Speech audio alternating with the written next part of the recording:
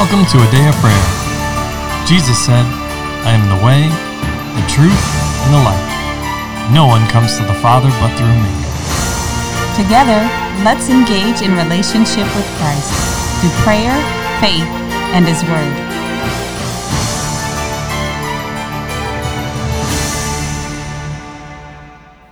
Hello, I'm Luke Johnson and you're listening to the Day of Prayer's morning Bible study. We're glad you could join us. Before we get into the Word, promise can you open us up in prayer? Yes. Lord, I just thank you for today, and I just thank you for allowing us to gather inside your presence and just always being there and never leaving at any time. And Lord, I also just thank you for making every day a great day and making everything good. In the name of Jesus, amen. Amen. Amen. Yes, He does do that. He makes every day a great day. So, He's a good God. amen. He sure is. So it's a great day to be in the Word and to continue our study of Him and His Word together. So welcome, everybody. We're continuing our study, and we're in 1 Corinthians, still in chapter 15. So we're still there, as the Lord's still talking to us about that. But so we're going to continue, and with that, can I get a volunteer to read verses 50 through the end of the chapter, please? I will. All right, Kyla. Now I say this, brethren, that flesh and blood cannot inherit the kingdom of God, nor does the perishable inherit the imperishable. Behold, I tell you a mystery. We shall not all sleep, but we shall all be changed. In a moment, in the twinkling of an eye, at the last trumpet, for the trumpet will sound, and the dead will be raised imperishable, and we shall be changed. For this perishable must put on the imperishable, and this mortal must also put on immortality.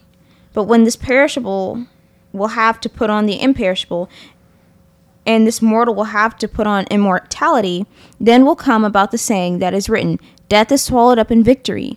O death, where is your victory? O death, where is your sting? The sting of death is sin, and the power of sin is the law. But thanks be to God who gives us the victory through our Lord Jesus Christ. Therefore, my beloved brethren, be steadfast, immovable, always abounding in the work of the Lord, knowing that your toil is not in vain in the Lord. Amen to that. Mm-hmm. Amen is right. And with that, we're going to do as our normal custom to open the floor to each of you to share what the Holy Spirit is speaking and ministering to you, and to ask any questions that you have, so we can all discuss the Word and learn together as the Holy Spirit is teaching us. All right? Yes. Yes. So who'd like to begin? I guess I will. I found verse 36 interesting where he's saying, the sting of death is sin, and the strength of sin is the law. And the Lord just showed me that Paul's not saying that the 10 Commandments were wrong and that Moses was going out doing it of his own will, but he's saying that when you know the standard and you're on and you do not do it, then it's sin. Because if the Lord never made a standard and said, you guys go do whatever you want, He couldn't hold you accountable for sinning. And how he's saying that once you try to fall into that category of trying to be perfect and try to follow all the commandments of the law and you miss one, you're ultimately in sin. There's no redemption through the law. It's just paper. And how he's saying that with Jesus Christ, then you can actually have victory over sin, not trying to list out the things that you have to try to overcome with your own flesh and to wrestle out. Mm-hmm. Okay. Yes, the only way we can have victory is in Jesus and through His blood. But I have a question for you. Is it possible that the law he's talking about here is not just the law of Moses, but is death? the law of sin and death? Mm-hmm. Christ's blood redeems us from all sin, and sin didn't start with Moses, did it?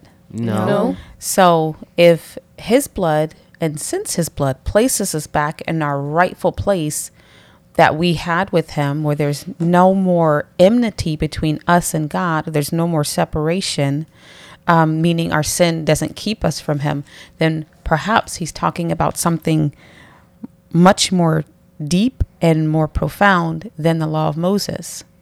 It's the law of sin and death, which separated us from him in the beginning. The law, the sin nature, which is passed through human flesh, right? Yes. So that is a great thing. And it's, as he's describing this section, he's also talking about our restoration to our place in the heavenly community as well. The final phase of that, when he presents all the kingdom back to the Father without spot or wrinkle.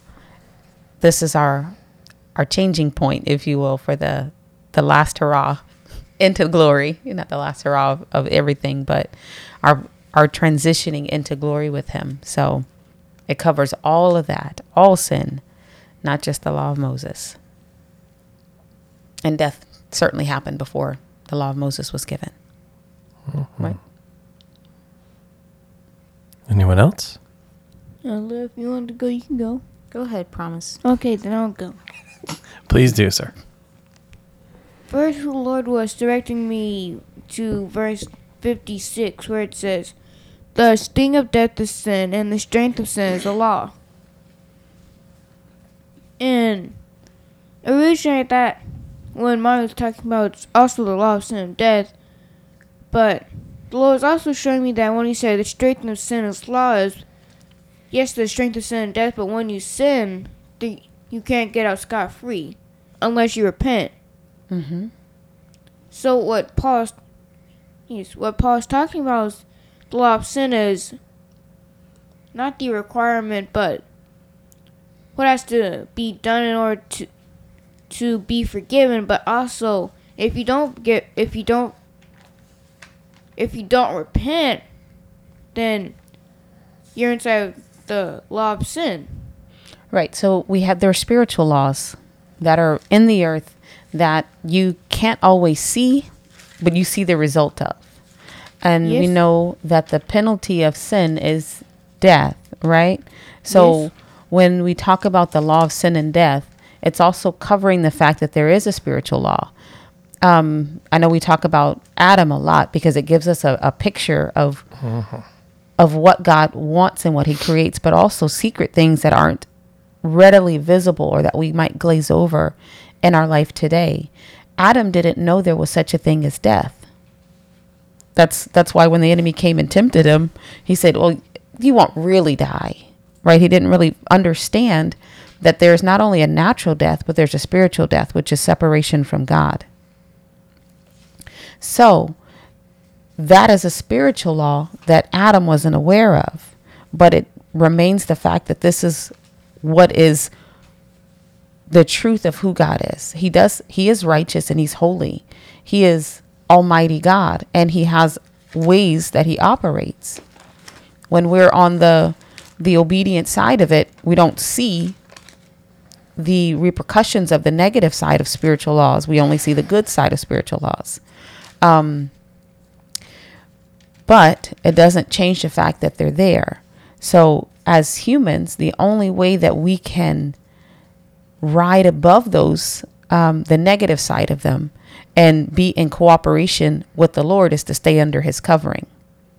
Does that make sense? Yes. So he didn't know that there was such a thing as spiritual death. He had never seen it. God just said die, but he meant die. He meant die naturally, physically, and die spiritually. But there's also everything else that comes as a result in tandem with such things. So, I'm finished. Go ahead. That's Mr. Dean, you can go. Go ahead, brother. I didn't have anything really significant. I just in verse 58, I love to go back to the original text and just talk about some of the words here and really look deeper into their meaning. We get so trapped and we don't realize that we have a word and we associate it in a certain way, and especially when it comes to the scriptures, there's much more fullness and much more in it. This word is living and active. It's always expanding in us and always being magnified by the Holy Spirit and always Amen. new and fresh. And so as we look at verse 58 and the last part there being in vain, there's the definition of vain. This word is kenos, or kenos, I'm sorry. The definition: empty, met empty, ineffective, foolish, worthless, false, unreal, or hollow. Right? So it's not going to be any of those things. Amen to that. Right? It's not going to be empty. It's not going to be foolish. Although sometimes we feel that way because the enemy wants us to think that, right? And friends, even some of our Christian brothers and sisters may say things, why are you doing this? Really? Is that really what God's called you to do, right? I mean, it's these things that trip us up, but it's not going to be foolish. It's not going to be ineffective. It's not going to be worthless. It's not going to be hollow. It's going to be full to the full measure of it. So that was just one. And then the other word, let's see, that I wanted to get into was abounding earlier on. So to be beloved, be steadfast, immovable, abounding. And let's look at abounding. Abounding is a verb. It comes, it is perisio. And I love this right here. So it's got to abound, to overflow, to cause to abound. But here's the really good translation: to exceed the ordinary.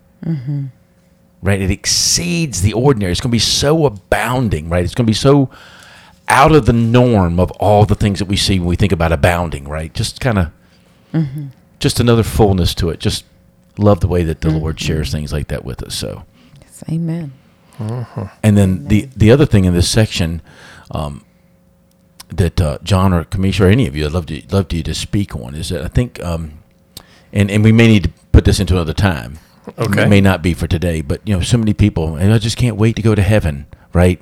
There's almost like this hanging on for this toil here on the earth, and I'm going to go be in heaven. But ultimately, we're going to be here on the earth. We're not. Our time is not to be spent in heaven; it's to be on the new earth, right? New I heaven think it's and to new be earth. new and renewed and back to the order of the real creation. So when we think of sections like this, that talk about what's going to be happening and how we're going to be awakened, right, and how all these things are going to happen. Just think it's important people understand what that means, where we're going, right?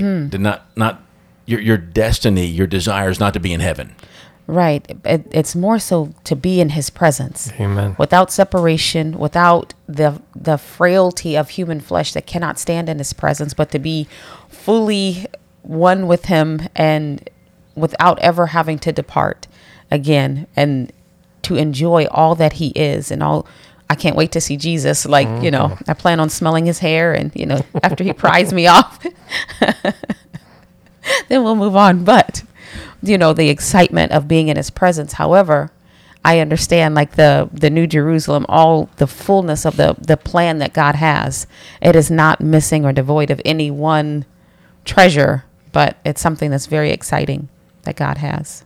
Every time I think about the Genesis story, and here's Adam and Eve in the Garden of Eden, right? The most luscious, wonderful of all God's creation. They're walking with him in the cool of the day. There is no inhibition in them whatsoever. Exactly. It's just amazing. Exactly. And here comes the serpent, whatever he was at the time, however he was manifest, whatever that looks like.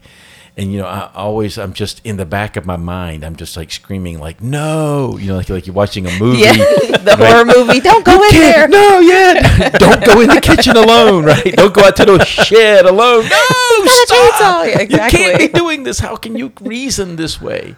And yet we're going to actually see the creation and the fullness that God intended for it to be. And we get to experience it. That's what we're going to be in that. Amen. Amen. Amen. Creation and restoration. Absolutely. Those are. Okay, that's something to say, sweetheart. Oh, go ahead. Go ahead, Dad. Please, no, please. Oh, because it was on a different verse, so you can. That's okay. Oh. We'll tie it all together. Don't worry. What interested me was verse 55. Oh, death, where's your victory? Oh, death, where's your sting? It kind of reminds me, like, if we look in modern times, like how bills get signed into effect, like how this law, the law of sin and death, was put into place, like how people secretly disguise bills and laws that into effect and try to say, oh, it's this great thing, until they deceive you, until it comes out it's really not great, and then people are so hurt by it. But also you can see how God made a way of escape, and he planned to tear that apart. And even though the enemy tried to deceive and secretly put this thing into effect, God overcame it and still delivered everyone from it. So I love the I believe it's a proverb that there's no counsel against the Lord. You can prepare your chariots for battle. You can make as many strategies as you like, but you can never overcome him. You can never out-strategize our God. You can't out-muscle him. You can't do any of those things. And in the beginning, we have a beginning that we see starting in Genesis, but there was something that happened before that. Yes. When Lucifer left his place and said, I'm going to take over and I'm going to be like the Most High God. I'm going to ascend to the mountain. I'm going to do all these things. And God kicked him out of heaven. I think we heard Kat Kerr say the other day, that was his love, like just the sheer love of God, because he is love, and his power booting him out of heaven. But the beginning, God already knew that the enemy was going to try and corrupt the rest of humanity or creation, because he had already declared, I'm going to go do these things and overpower God. So he wasn't unaware. And to understand that he knew Satan was in the garden. You can't be an all-knowing God and not know that your enemy is there, right? Yes. And he made us to have victory over the enemy. So resting and being assured and fully knowing that he had already planned it out. The Bible talks about Jesus being the lamb slain before the foundation of the world. Not an afterthought like, oh, Satan, oh man, okay, Jesus, get ready, get on the cross. It wasn't like that. It was God fully knew and understood what was going to happen. And the victory that we have that overcomes the world is our faith. And we also have the blood of the Lamb and the word of our testimony. So just understanding that our God is truly greater. You cannot out-strategize him. Doesn't matter what Satan does. It doesn't matter who chooses to go on his side. It doesn't matter how much time has passed. Our God is still victorious, and he will be victorious. And as we remain in him, we have the same opportunity to ride and reign over those things as well in Jesus. So I always love that about God. Amen. Just to build on all these things a little bit, verse 50 really jumped out at me, because like anything, like any thought and a pattern that we haven't, I don't know about everyone, but I hope we have seen it, right? Because it's become evident to me of Paul will state something in the beginning and then bring it up multiple times, each time with a little more clarity, discussing a different aspect of it, and with the hope and the intention of building up the body of Christ, right? And so he begins this thought in this section that we've been discussing by saying, now I say this, brethren, that flesh and blood cannot inherit the kingdom of God, nor does corruption inherit corruption. Now, for a lot of this, we have been discussing the law of sin and death, right? That's what we were discussing afterwards. And you will find, I'll say that law in a couple different places. We'll just bring up a few. James brings it up. James being the brother of Jesus. And that's in James 1.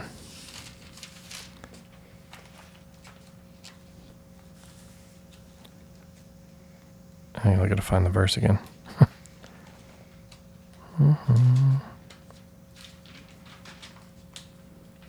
Dad, are you talking about James 1:15? Yes. Yep, that's the one. Thank you.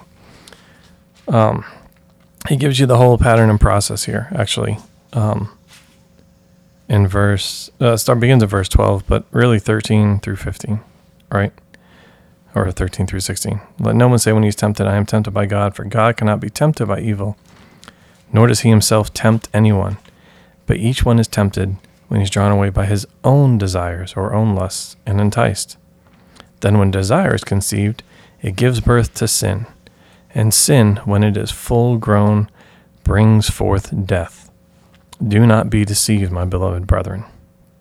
So James, again, the brother of Christ, outlines this whole, the whole process. He really, I'll say it in this way, he simplifies what the Lord gave to the children of Israel in Leviticus 26, and reminded again the generation that was to enter the promised land, right, in Deuteronomy 28. If you really study that out, the first 14 verses has all these blessings and benefits for all the people that willingly choose and through faith choose to follow the Lord, right? Yes. And then what are all the other verses?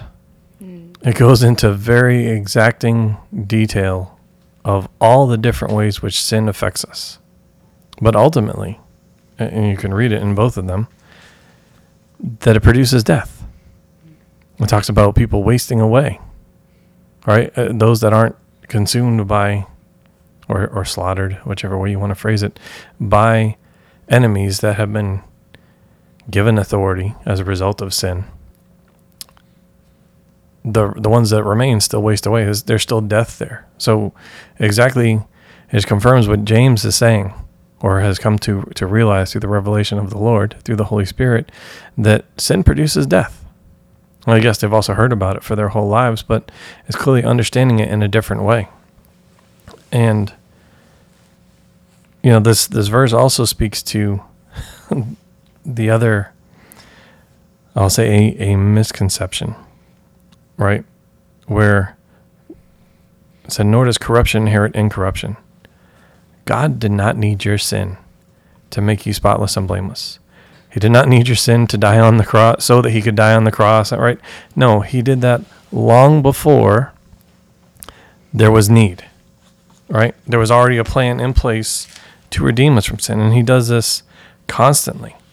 He knows the end from the beginning, so clearly he planned it all out, the end from the beginning, before it even happened. But he continually reminds us of this in his word, and it's demonstrated, right? You can look at even Deuteronomy 31. It begins in verse 25, right? Where Moses finished writing down all the words of the law in the book, which is then known as the book of the law, right? We know it as the Torah, the Pentateuch, the first 5 books of the Bible, right? And he gives the Levites, the priests, specific instructions on where to place it, where to place this book. And then he again encourages them to abide by all the words of the book, right? And of course, because human nature is always, oh, absolutely, I'll do it. I'll follow it to the letter, and I won't miss anything, right? That's how many times have we said that in our own lives about, I'll say, things of significantly less importance? Many, right? I can say that, right? Oh yeah, absolutely. And then you come to find out, or not come to find out, but you realize, oh wait, I'm doing the complete opposite of all these things. And it becomes especially apparent when it's pointed out to you. All right, and we may hem and haw and try to deny and all that, right? But the reality is, we were in opposition, right? So Moses' response was, no, I know your rebellion and your stiff neck. If today, while I'm yet alive and with you, you have been rebellious against the Lord, how much more after my death? So again, it's not about the group. It's about us individually. Our personal, deep and intimate relationship with the Lord. What is that like? Are we, our own self, me for myself and you for yourself, seeking the Lord with everything in our being? Determined, our driving force, our delight and desire is to be pleasing to the Lord, right? So again, no, he did not need our sin. He made a way in spite of our sin, right? Which is exactly what Paul discusses in a number of other places. We'll go to Ephesians first. Ephesians 2, right? Where he says, "And you he made alive who were dead in trespasses and sins." This is Ephesians 2, verse 1. And now verse 2. "In which you once walked according to the course of the world, according to the prince of the power of the air, the spirit who now works in the sons of disobedience, among whom also we once conducted ourselves in the lust of our flesh, fulfilling the desires of our flesh and of the mind. We were by nature children of wrath, just as the others." And here's verse 4. "But God, who is rich in mercy, because of his great love in which he loved us, even when we were dead in our trespasses, made us alive together with Christ." Or, "By grace you have been saved. And raised us up together and made us sit together in the heavenly places in Christ Jesus." Right? And he says something very similar in Romans 8, which is also known as the Life in the Spirit chapter, where he says, we'll start in verse 2. We'll start in verse 1. We'll read verses 1 through 5, right? But I would strongly recommend for anyone to read the first 17 verses of that chapter on their own time. I'll just read the first 5 here. "There is therefore now no condemnation to those who are in Christ Jesus, who do not walk according to the flesh, but according to the Spirit. For the law of the Spirit of life in Christ Jesus has made me free from the law of sin and death. For what the law could not do, in that it was weak through the flesh, God did by sending his own Son in the likeness of sinful flesh. On account of sin, he condemned sin in the flesh, that the righteous requirement of the law might be fulfilled in us who do not walk according to the flesh, but according to the Spirit. For those who live according to the flesh set their minds on the things of the flesh, but those who live according to the Spirit, the things of the Spirit." All right, but this is also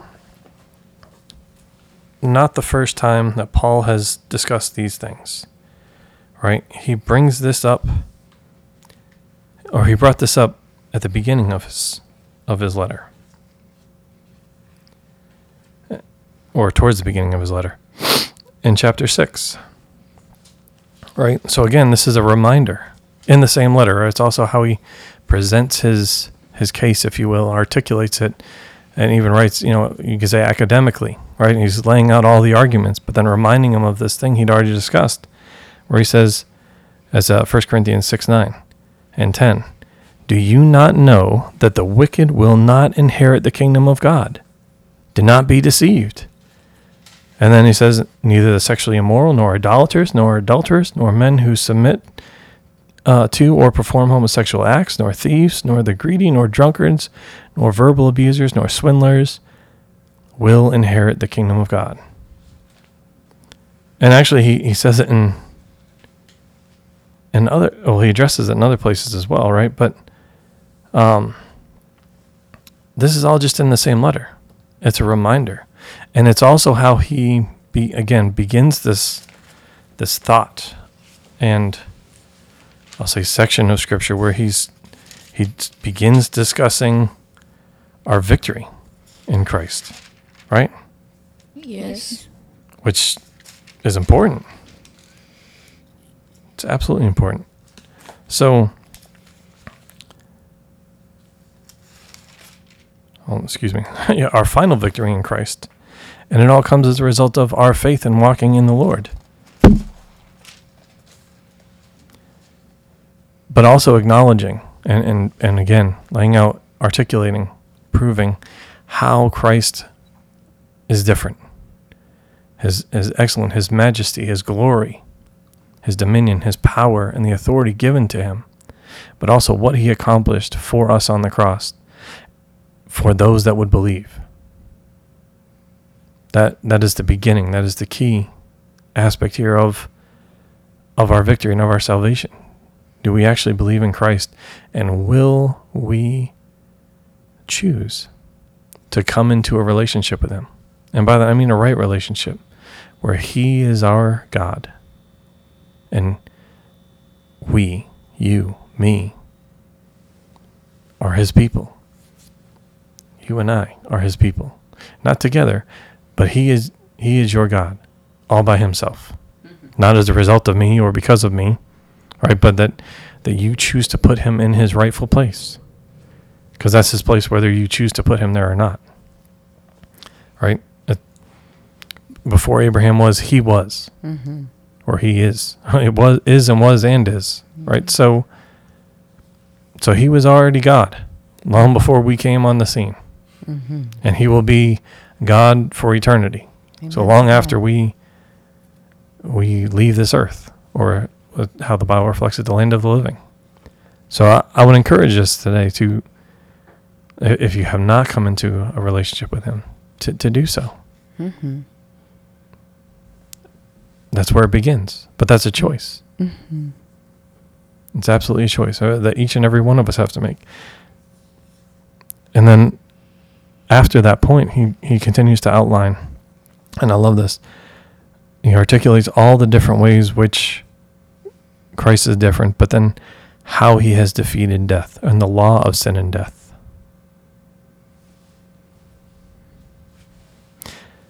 And he encourages them, or leaves them with that thought that, hey, be steadfast, immovable. And the only way that we can be steadfast and immovable, if Christ is our all in all, is our everything, and in every aspect of our life. Because if he is, then because of our love for him, we will be obedient.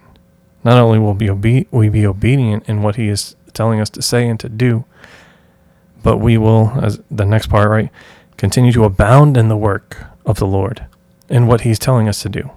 We won't grow slack. We won't grow weary. Right? But also, we will know that our labor for the Lord is not in vain. Our labor for the Lord is not in vain. He already labored for us. He died on the cross for us. He redeemed us of the curse, the law of sin and death. We literally owe him everything. Will we choose to acknowledge that and to put him in his rightful place in our lives? Thank you, honey. At the beginning of the chapter, he was also reminding them or encouraging them about there being a resurrection. Because there were some people that were saying, no, there's not a resurrection from the dead, and challenging the believers in Corinth, or dissuading them or discouraging them concerning what their end state would be. And, here he's, even as the Holy Spirit has given him understanding and revelation, describing that process, to further give his brothers and sisters in Christ hope and understanding of who we are and what we're doing, and admonishing them and encouraging them, as well as comforting them that our love for Jesus is not for nothing.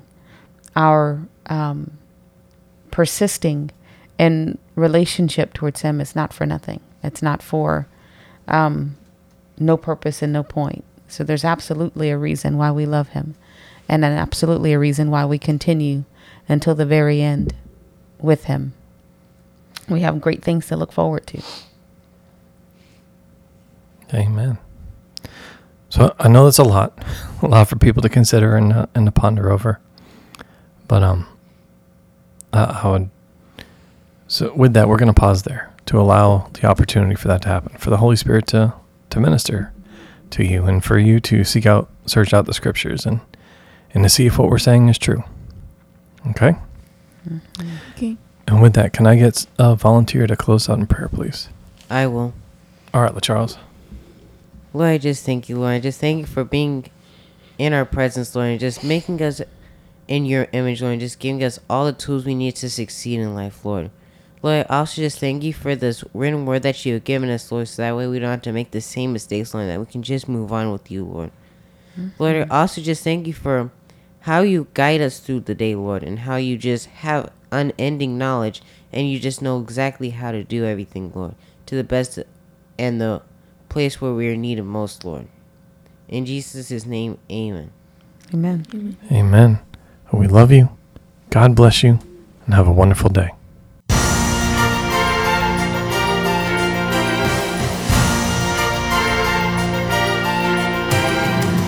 Thank you for listening to A Day of Prayer. We trust the Lord that you are strengthened and encouraged in your relationship with Christ.